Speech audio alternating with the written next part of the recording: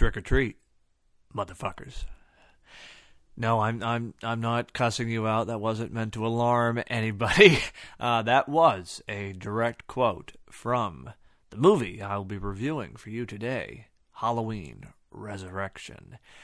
And I debated whether or not to go for the explicit rating today, but it is, that line is so associated with this movie. It's probably the one thing that folks remember from it, especially Halloween fans, and that is Busta Rhymes, his character Freddy in the movie towards the climax, confronting Michael Myers, delivering the aforementioned line, and giving him a karate kick. And well, I will get into it. I will get into it in due course. But I felt I had to start the podcast with a dramatic entrance, because today's topic is not one that I have been looking forward to, but it is one that I must do as part of my review for the Halloween series in lead up to Halloween Ends, which, we are now just right upon the release of Halloween Ends. October 14th is right around the corner. There are more TV spots being released every day. I don't think we're getting a new trailer at this point, which frankly, I think that's fine.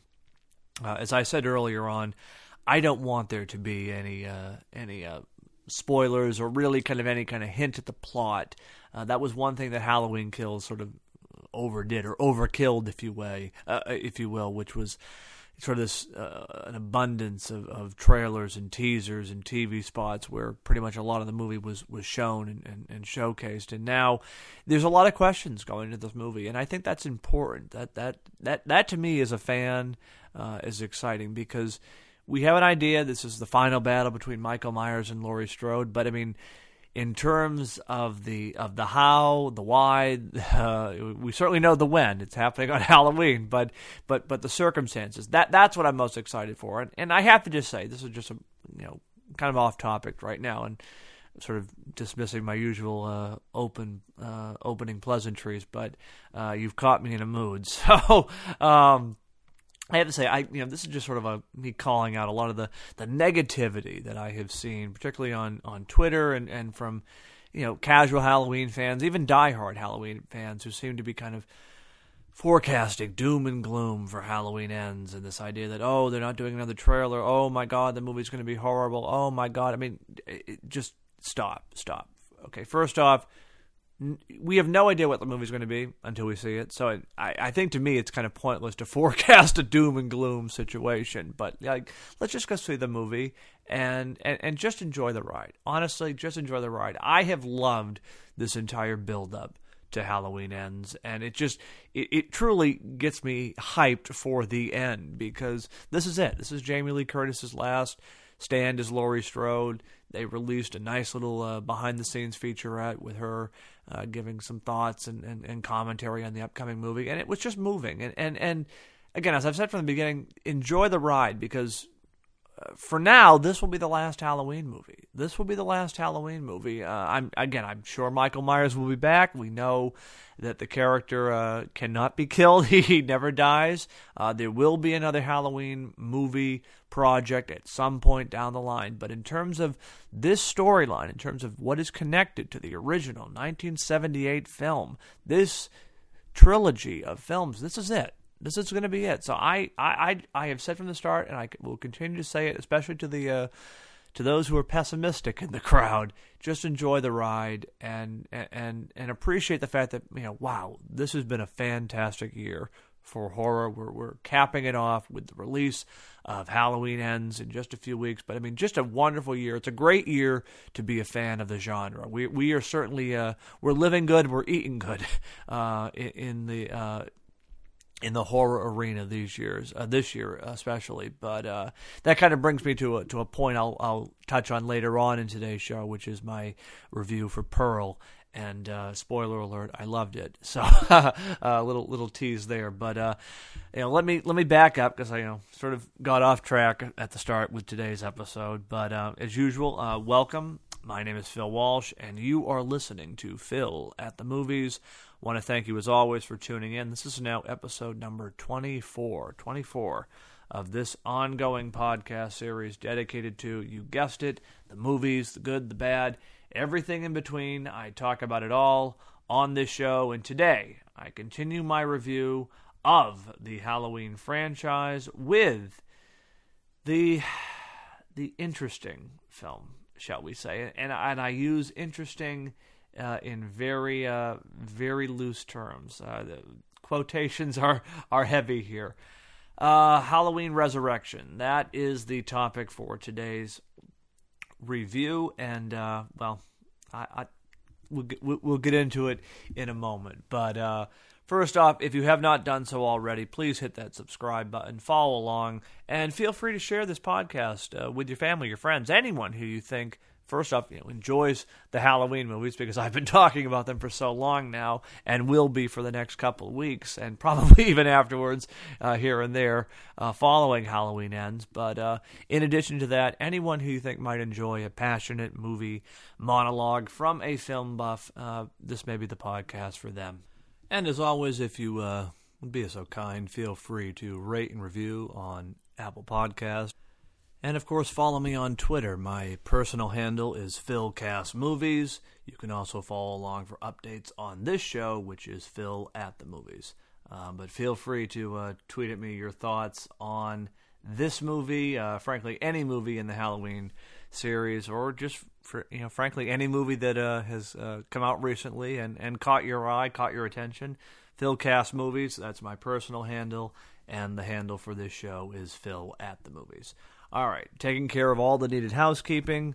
Again, lastly, just a continuous thanks to you, the listeners, for your continued support of this show, your encouraging responses and feedback.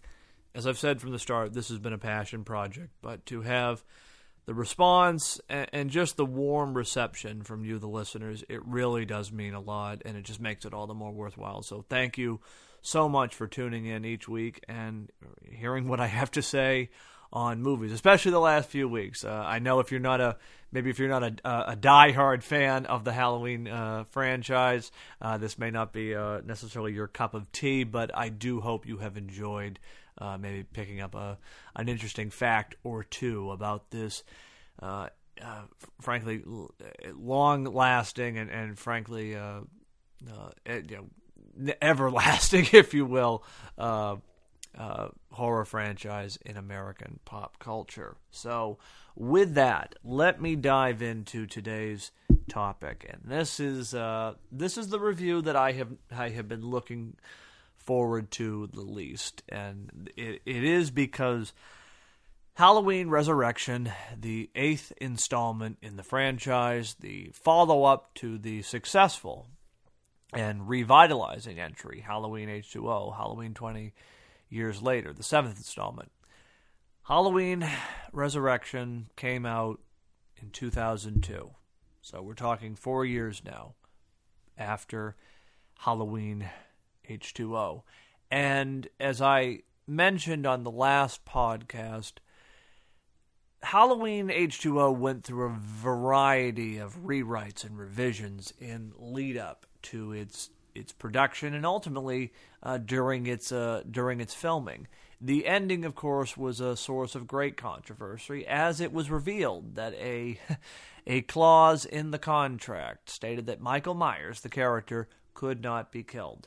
So that created the dilemma of what to do with the climactic finale between Michael and Laurie. And so the creative solution via Kevin Williamson, the screenwriter, again, most notably for he got his start with the screenplay for Scream.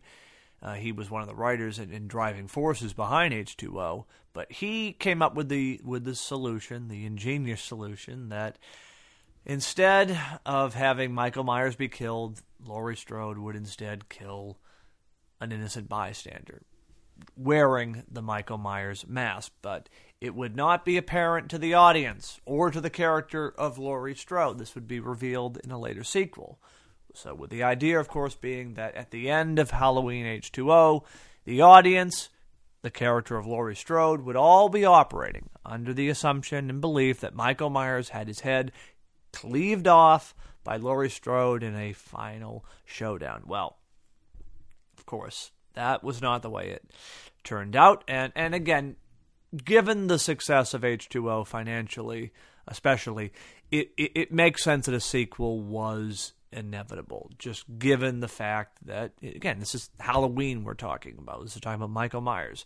It made sense that there would be a follow-up. Now, the interesting thing here is one of the early titles for this movie was Halloween Homecoming. Again, playing on the idea of Michael Myers returning home to Haddonfield, given that the previous film had taken place in California, which was a unique choice, I have to say. But, putting all that aside, any event, Halloween Homecoming was an original title for the movie, and ultimately the decision was made to call it Halloween Resurrection, to sort of beat home the idea that Michael Myers was in fact alive, that this wasn't going to be another Michael Myers-less sequel a la Halloween 3, Season of the Witch. So I understand that. You wanted to make the point, and frankly, this is where it gets really frustrating. I mean, I understand the business side of it. These movies make, they don't cost much. They make a lot of money. There's a great return profit.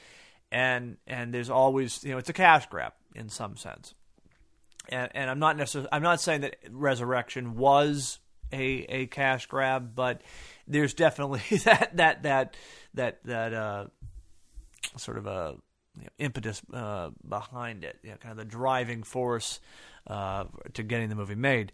Now, what I said in the previous episode about my issues with H2O is that, while it does a great job at presenting a Laurie Strode who has been living in fear and hiding for the past 20 years and then ultimately delivers for her a cathartic and, frankly, the audience release, which is the destruction of Michael Myers, the end of the boogeyman, and kind of the overcoming of fear. If I had my way, if I could, be in charge of the Halloween franchise at this time, or at that time, I should say, that would have been it. That would have been it. I would have just said, you know what, we're going to end the franchise on this note. If we want to go back and maybe do a prequel or do something to fill in the gaps of where Michael was during the 20-year timeline from Halloween 2 to H2O, fine. Maybe we can find a way to retcon the other movies, fine. But that ending with Laurie cutting off Michael Myers' head was the perfect finale to that storyline, and it was what the audience wanted. It's what worked best for the story and the character of Laurie Strode. What upsets me about H2O is that the fact it leads to Resurrection. Because of H2O's success, because of the contracting issues, because it's a horror movie, it's a slasher movie, we get Halloween Resurrection. And for all the good that Halloween H2O did, the 8th installment just rains on the parade. I mean, it is a torrential downpour. And that's where it's very frustrating because, to me, sometimes it's best to leave things alone and end it on a high note, so to speak. And that's why I'm really, to tie it back to the upcoming Halloween Ends, I think it's important for storylines to end. I know Michael Myers will be back in another movie. There'll be some other story, and that's fine. I think we're at a point now, especially for audiences, where we can have multiple timelines, multiple storylines, and it all works. I mean, again, look at the number of actors who have played Batman over the years. We've got Keaton, we've got Kilmer, we've got Clooney, we've got Bale, Affleck, we've got Pattinson now. All these different actors, all these different storylines. We've had multiple versions of Alfred, of course, and Jack Nicholson, Heath Ledger. I mean, again, It works. And I think the Halloween franchise, in many ways, not to necessarily, say it's similar, because it's not, but there is a kinship kind of in the way that, Batman is ongoing. I think Halloween can be ongoing. And certainly with the idea now that we're on, I guess you would call this probably the fourth timeline. You've got the original, 1 through 6, and then you've got 1 H2O, or 1, 2 H2O, and then Resurrection, and then you've got You've got the zombie films, and now, of course, the direct sequels to Halloween '78. So, I mean, the box is wide open. The sky is the limit, to borrow some old cliches, and that's fine. And I think, given where the storyline was after 1998, in many ways, it almost made sense. It made sense for there to go and stories to go in other directions, to take it in a new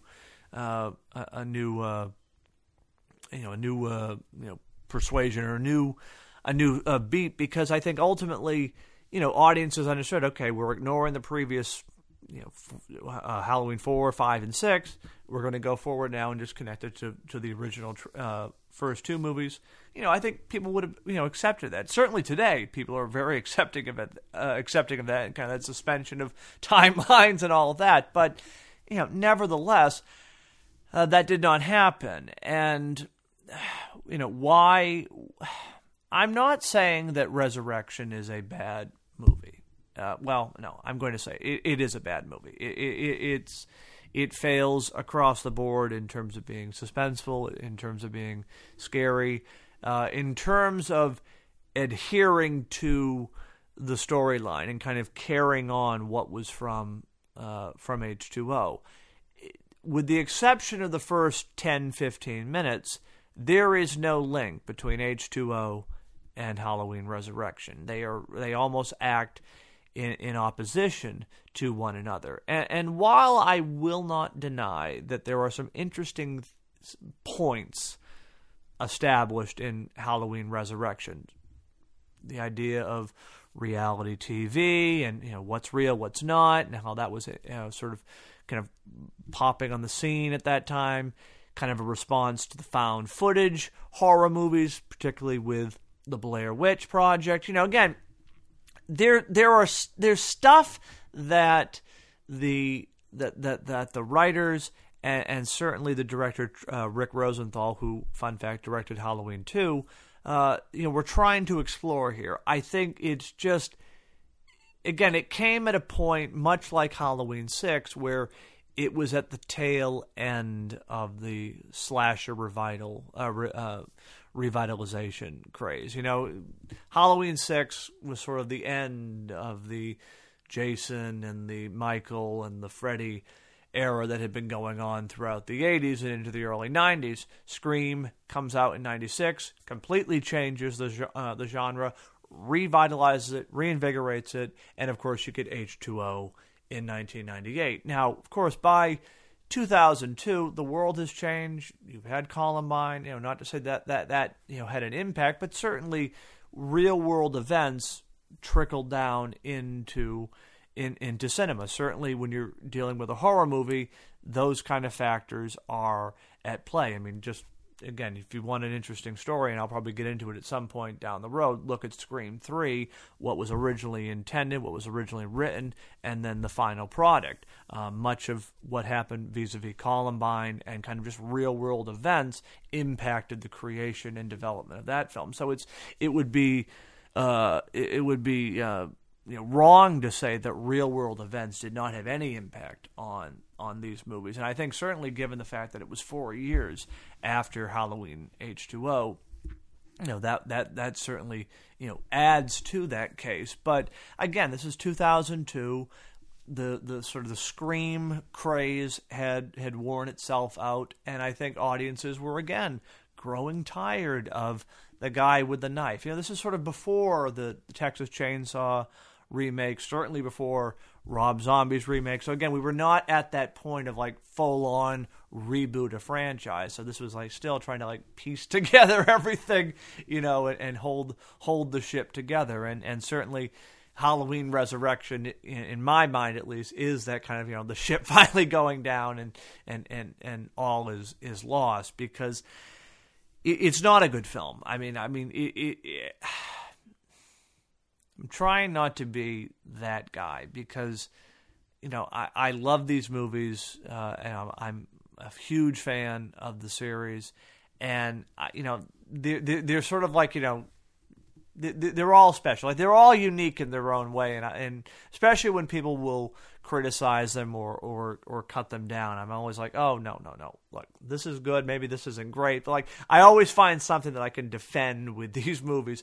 Resurrection is hard. It is a very hard movie. And I think part of it because the Laurie storyline, which, again, beautifully ended in H2O, is dragged out further into this film. And, of course, it's tying up the loose ends of the double, and it wasn't Michael, and Laurie killed the wrong man, and it sends her into a state of fear and anxiety, and she has a breakdown, and she's institutionalized, and, like, okay, I mean, there's that. Now, where it goes, Michael finds her, again, somehow, and Laurie has been basically faking, being a comatose patient. She's actually functioning and planning for Michael's return, and somehow she's rigged a contraption for him on the roof, and she's planning to finally finish him off. And she almost does, but she then gets paranoid that maybe she's going to kill the wrong guy again, and then, spoiler alert right here, Michael finally kills Laurie. And, it's a really down moment for the movie, and it's, as much as it is a highlight, seeing the return of Laurie Strode and kind of, again, seeing the aftermath of H2O, the fact that Laurie dies in the first 10, 15 minutes of the movie is really a disappointment. And it just sort of signals the direction of the movie from there on out. Because once that prologue is established and Michael kills Laurie, that's it. There's no more mention of her character. Michael goes home to Haddonfield, and he's confronted with a reality TV crew and cast that's gathered in his home on Halloween night to, basically spend a night in the birthplace of evil. And it's like, okay, it's an interesting concept. It's just the way it is executed in both style and again, frankly, story. Because, number one, there is a scene in the movie about midway through where Freddy, the character played by Busta Rhymes, who's sort of running the whole reality TV show called Dangertainment, he dresses up like Michael Myers, and he wants to scare people. Again, kind of, build into the suspense of it, of being in Michael's house. And he has a face-to-face encounter with the real Michael Myers, who's somehow made it back to Haddonfield. And it's a scene where, Freddy thinks it's someone on his crew. He's like, he's cursing him out, saying, what are you doing? Get out of here, skedaddle. You're not supposed to be here. Take out the mask or whatever. Get out, get out, get out. And Michael just looks at him and then walks away. And, this is where I'm going to sound like a Halloween purist, but, like, no, Michael just would not do, Michael's not going to be, talked down to and then essentially, just walk away. Like, that's silly. That's stupid. And it's so degrading to the character. And so it's stuff like that. And then you just add, like, okay, maybe he's been living underneath the house all these years. Like, there's so many odd choices, and frankly, the characters themselves are not memorable. The main character, I believe her name is Sarah, and she, she's like meant to be our final girl, and she's like a psychology major, but like, I don't know if they were going for like a Ginny Field type from Friday the 13th Part 2 with like someone who like trying to maybe understand Michael. Like, again, that would have been an interesting way to go, kind of, to fill in the Dr. Loomis angle, to have someone who's like trying to maybe understand like what makes Michael tick. But like those stories, like, it's never explored. It's never exploited beyond just throwaway dialogue. And, it's one of those movies where, you watch it because, all right, it's Halloween, you're going to watch it to see how it is. But when it's over, there's no connection. You have no lasting impact. You just move on and you carry on with your day. And it's no wonder that this was the quote unquote, stake through the heart in the franchise, because after this, of course, we got the Rob Zombie film. And I think it shows you, H2O for all of my issues, kind of, with it, in the mask and the music, and just sort of, the lack of kind of ominous nature. At the end of the day, H2O delivered on what it set out to do. Was it perfect? No.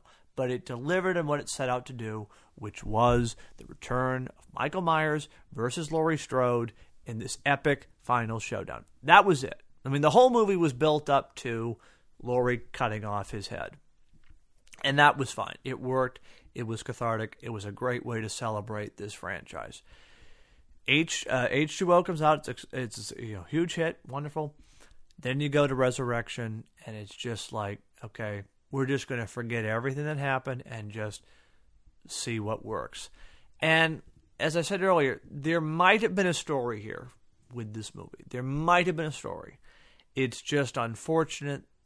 Maybe it wasn't properly developed. Maybe there was something missing. I mean, why the decision was made to sort of, take out the family storyline is beyond me. I mean, I know, Josh Hartnett at this point was sort of, on the rise. He was, having his own career. You certainly weren't going to get Michelle Williams back. But I mean, it seems to me like it would have made more sense to try to figure out a way to make the storyline work. You know what I mean? To kind of say, okay, we've cut off his head and it's not him, but he's going to come back.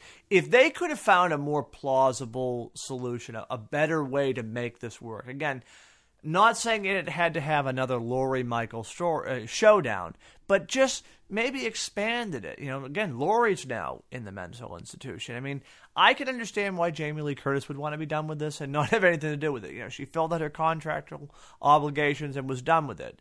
Certainly at that time. But to me, it's so jarring, particularly with the beginning of the movie. You have, essentially a epilogue / prologue for H2O, and then it's like, boom, done. Now we're dealing with a reality TV show. And I think it's the mixing of tones and just the lack of real vision that does this movie in. It doesn't know what it's trying to say. It doesn't know what it wants to be. Is it a found footage movie? Is it a meta commentary on reality TV? Is it trying to move the storyline back to the original vision of John Carpenter and Deborah Hill, which is Michael Myers as a boogeyman? I mean, again, if they wanted to just say, okay, we're going to kill Laurie off and then take Michael in a new direction, fine. Again, I think there would have been an audience and there would have been an interest in seeing Michael go back to his quote-unquote roots from the 1978 movie, especially if you take out the sibling storyline. But for a movie that did not, that basically cut ties with the family storyline, sister storyline, but is still in that in that world, that continuity, it doesn't work. Michael has no quote unquote personality.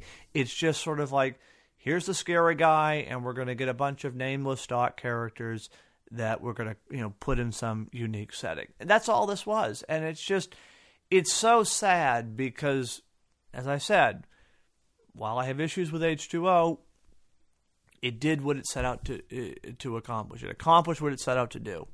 And its ending was so perfect. I would have much rather seen something more original, something more different than what we ultimately got with this movie. And, again, I rewatched it recently, and I'm just sort of scratching my head because I go back to it's the tone. It is so jarring from what came before to where it is now. And again, it's one thing if you want to, change it up, but to change it up without any kind of vision or overarching theme, that's a problem. And there wasn't that in this movie. Now, fun fact, at one point, I guess there was talk, or at least maybe in the story stage, I'm not sure if it ever got to the script stage, but there was talk of trying to keep everything all together and sort of, continue the storyline from H2O.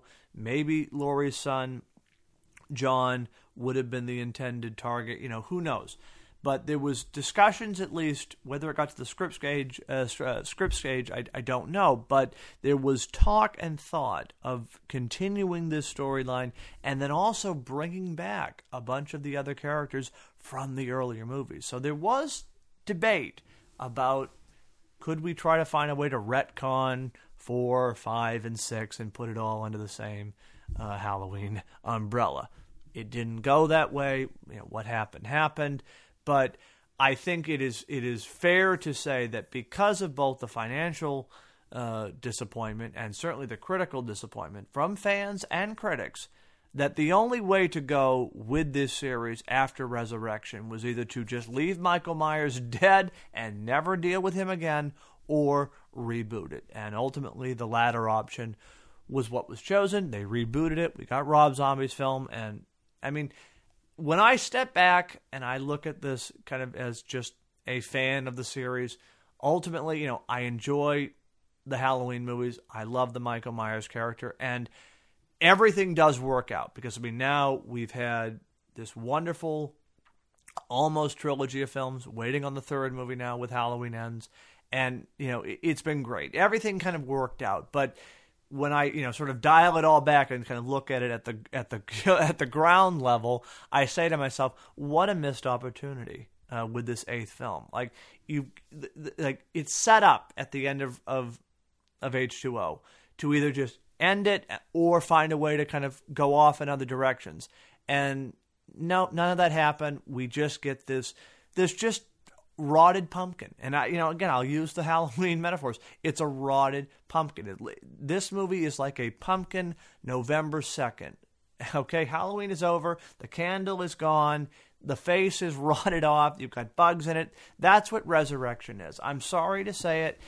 I really can't find a redeeming quality with this movie. I really can't. I mean, seeing Jamie Lee Curtis back as Laurie Strode is always a highlight. It's wonderful. I don't like what they did with her character in this movie. I don't like that she gets killed off in really an unceremonial, kind of shove off at the very beginning of the movie. She's stabbed and falls off the side of a building. I mean, I think that was a horrible disgrace to the character. But I mean, pretty much her and just kind of I hate to say it, but just the laugh factor of this movie. I go back to the opening where I said, again, trick or treat motherfuckers. Like right there, this is one of those movies, it's so bad it's good. It's not Jaws the Revenge. Like, Jaws the Revenge is just an atrocity, okay? I come at my criticism for this movie from a place of love. And so I mean it when I say, this movie is so bad, it's good. And that's really how I feel about it. It is not a good movie. It is not a good Halloween movie. But it's one of those films where I always will say to people, if you are just a casual fan or you're getting into the series, don't skip it. Because, you can see certainly the height of how great the series can be. You can see it at the midpoint, and you can see it way down in the depths. I mean, there's a wide range of entries with this series. Again, it's not only a pick your own adventure, pick your own timeline franchise, but it's sort of a all of the above when it comes to quality. And Resurrection is one of those movies where it doesn't know what it's trying to say. It doesn't know what it's trying to accomplish. There's probably something buried deep beneath the leaves, with the ideas of, meta commentary on reality TV. It's poorly executed. There's awkward moments of laughter. And really, when you look at the character of Michael Myers, and that's really what this is all about, the character of the boogeyman, the shape, Michael is a joke in this movie. He's a joke. He's getting, karate kicked. He's getting cussed out. Like that's not how you construct. That's not how you treat the character of Michael Myers. Michael Myers should never be the instrument or result of a joke. The character should always be scary, should always be intimidating, and should always be mysterious. So with that, let me end my 35-minute rant on Halloween Resurrection. I've done it. I actually spoke longer than I thought I would on it, but now you know what I have to say on it. Check it out if you haven't done so. If you are curious, I would probably say, have a few drinks if you're going to watch it for the first time, because it is one of those movies that alcohol will only enhance your viewing pleasure of it. But any event, there's my 2 cents on Resurrection. Now let's talk about a good movie. Frankly, a great film, and that is the movie Pearl. And I mean, as I said at the start, what a year for the horror genre this year has been. My God, we get the 5th Scream installment, which I'm a little mixed on, but we get the 5th Scream. We've had X, which you all know my thoughts on X, mind-blowing, extraordinary, if you will. We have The Black Phone, we have Watcher, we have Barbarian, now we have Pearl. And I have to say, this is how you do a horror prequel, because the movie stands on its own, and I think that's important.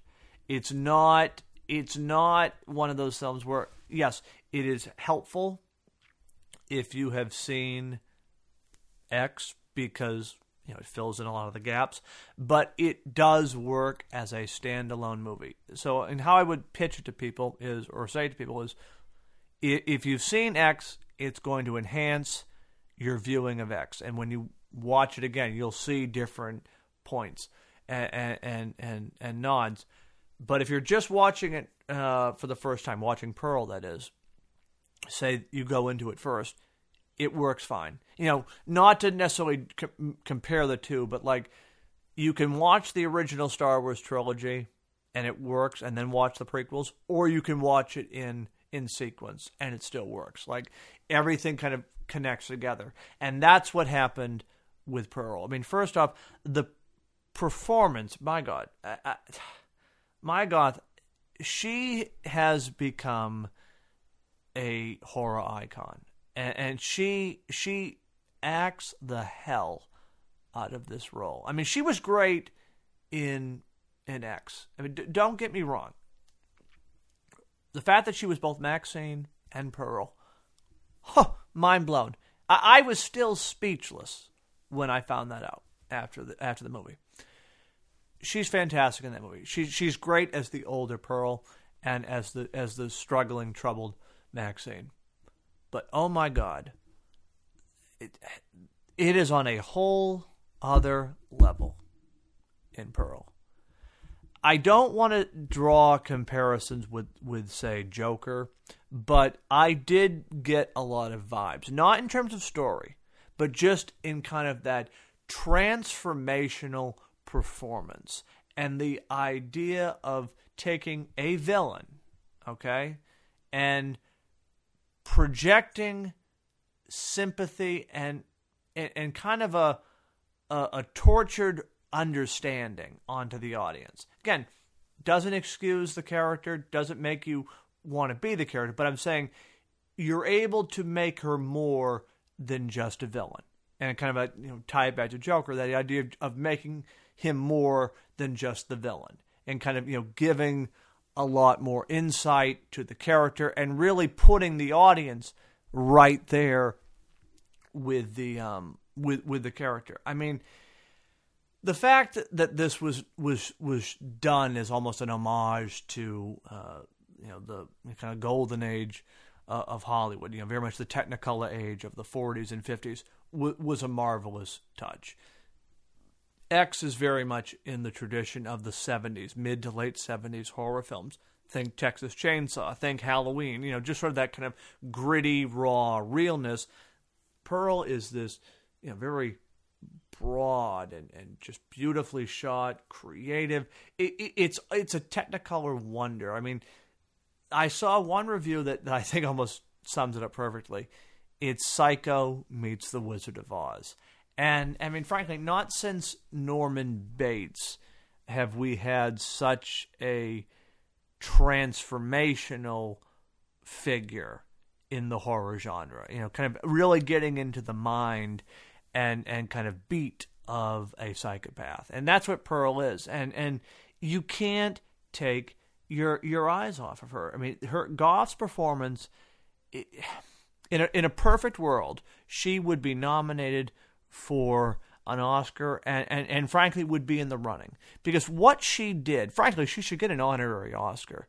I mean, for God's sake, it was, both in X and now with Pearl, a mesmerizing, transformational, and just beautifully creepy performance. I mean, it really is one of those things where I'm still amazed at what she was able to accomplish. And for those of you who have seen it, I'm not going to spoil it because it is just out. But there is a scene at the end of the movie that was not in the script, but it was just done on improv, and it kind of plays as the end credits. Like, that's an acting tour de force. And for those of you who've seen the movie, you know what I'm talking about. There's, of course, her chilling and twisted monologue, which, again, is Oscar-worthy. I mean, this is what you can do right with a horror prequel. And, not to necessarily jump on the others that have come before, because Pearl is an entirely different thing. It's going to be a trilogy. We have Maxine coming out at some point down the line. But I will say, this is how you do an origin. I think of Texas Chainsaw, certainly Rob Zombie's Halloween, to tie it back to Halloween. This is how you take a villain and you give them a backstory. And you make it in a way that is both frightening and yet on the same level, you have insight. You can see what's going on. You can see the wheels turning. And I will say this, because again, I loved X. I thought X was one of the year's best, and just sort of this out of the box crazy good film. I thought Pearl was better. And the reason I thought Pearl was better, the reason I think Pearl's better, the reason I've seen Pearl now twice, is because of the performance. There's just something about the performance in this movie. It just goes to such a different level. And I think it's maybe the storyline at play, kind of the idea of dreams and lost dreams and hopes and fantasies. And again, set against the backdrop of the 1918 pandemic, which I thought was another beautiful touch by Ti West to kind of set it in that time frame, to give us, again, a totally different vibe from the 70s and just the world in which the characters exist. But there's just something so nice about the way it is shot. It's a beautiful film. The cinematography is incredible. I mean, X was incredible, but this is just, it's on a whole other level. And I think that's the best way to describe this movie. X was excellent, and Pearl is extraordinary. And I think that really hits it home. I mean, I can't wait to watch it again. I can't wait to watch them all in order, because, I mean, whatever Ti West and Mia Goth are doing, keep it up, because this is horror. This is how the genre should be progressing forward. And I read a great piece the other day by Richard Newby, and I'll put the link actually for his article, because it is a really it's a really good piece. I'll put it in the notes.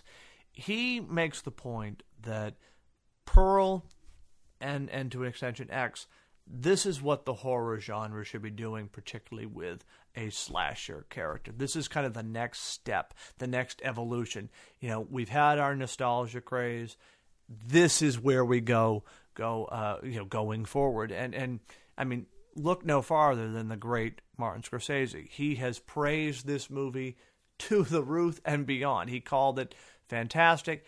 Couldn't take his eyes off it. Couldn't stop watching it. So I mean, whatever Ti West is doing, keep doing it, man, because this is incredible. And my God, just a horror icon, a modern day horror icon. Right up there with the greats. I mean, in terms of a villain, you've got Anthony Hopkins, you've got Tony Perkins, now you've got Mia Goth. I mean, like, this is just acting on a whole other level. And again, it's not over the top, it's not campy, it's grounded, and yet it's sort of that movie scary. I mean, there's just something about it. I can't stop thinking about it. So highly recommend you go and check out Pearl. It is, it did fairly well at the box office last weekend. It came in number 3. And again, these movies are not made on a huge budget. X did not cost that much, and I think the budget for Pearl was something like $4 million, or no, excuse me, it was $1 million. So I mean, it's already pulled in $4 million. It's profitable, and it will continue to be profitable. And that's again the beauty of of A24. They were the distributor. They jump on this stuff. This stuff that costs little, and you can turn a profit. And that's the beauty of horror. You can really build up your return on investment with a very cheap, not necessarily cheaply made, but a cost-effective movie. And Pearl is just one of those. And again, as I said, for a year that has been stellar for horror, I mean, my God, just keep it going. Just keep it going, because this is what it's all about.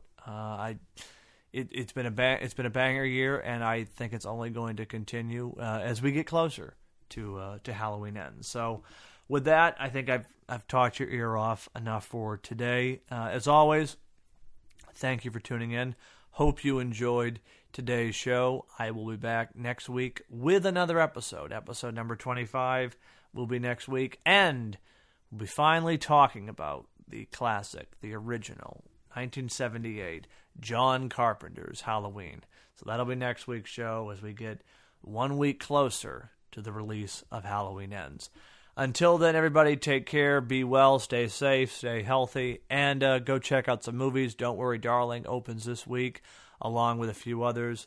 Great time for cinema. Go out and support your local theater. Take care, guys. Bye-bye.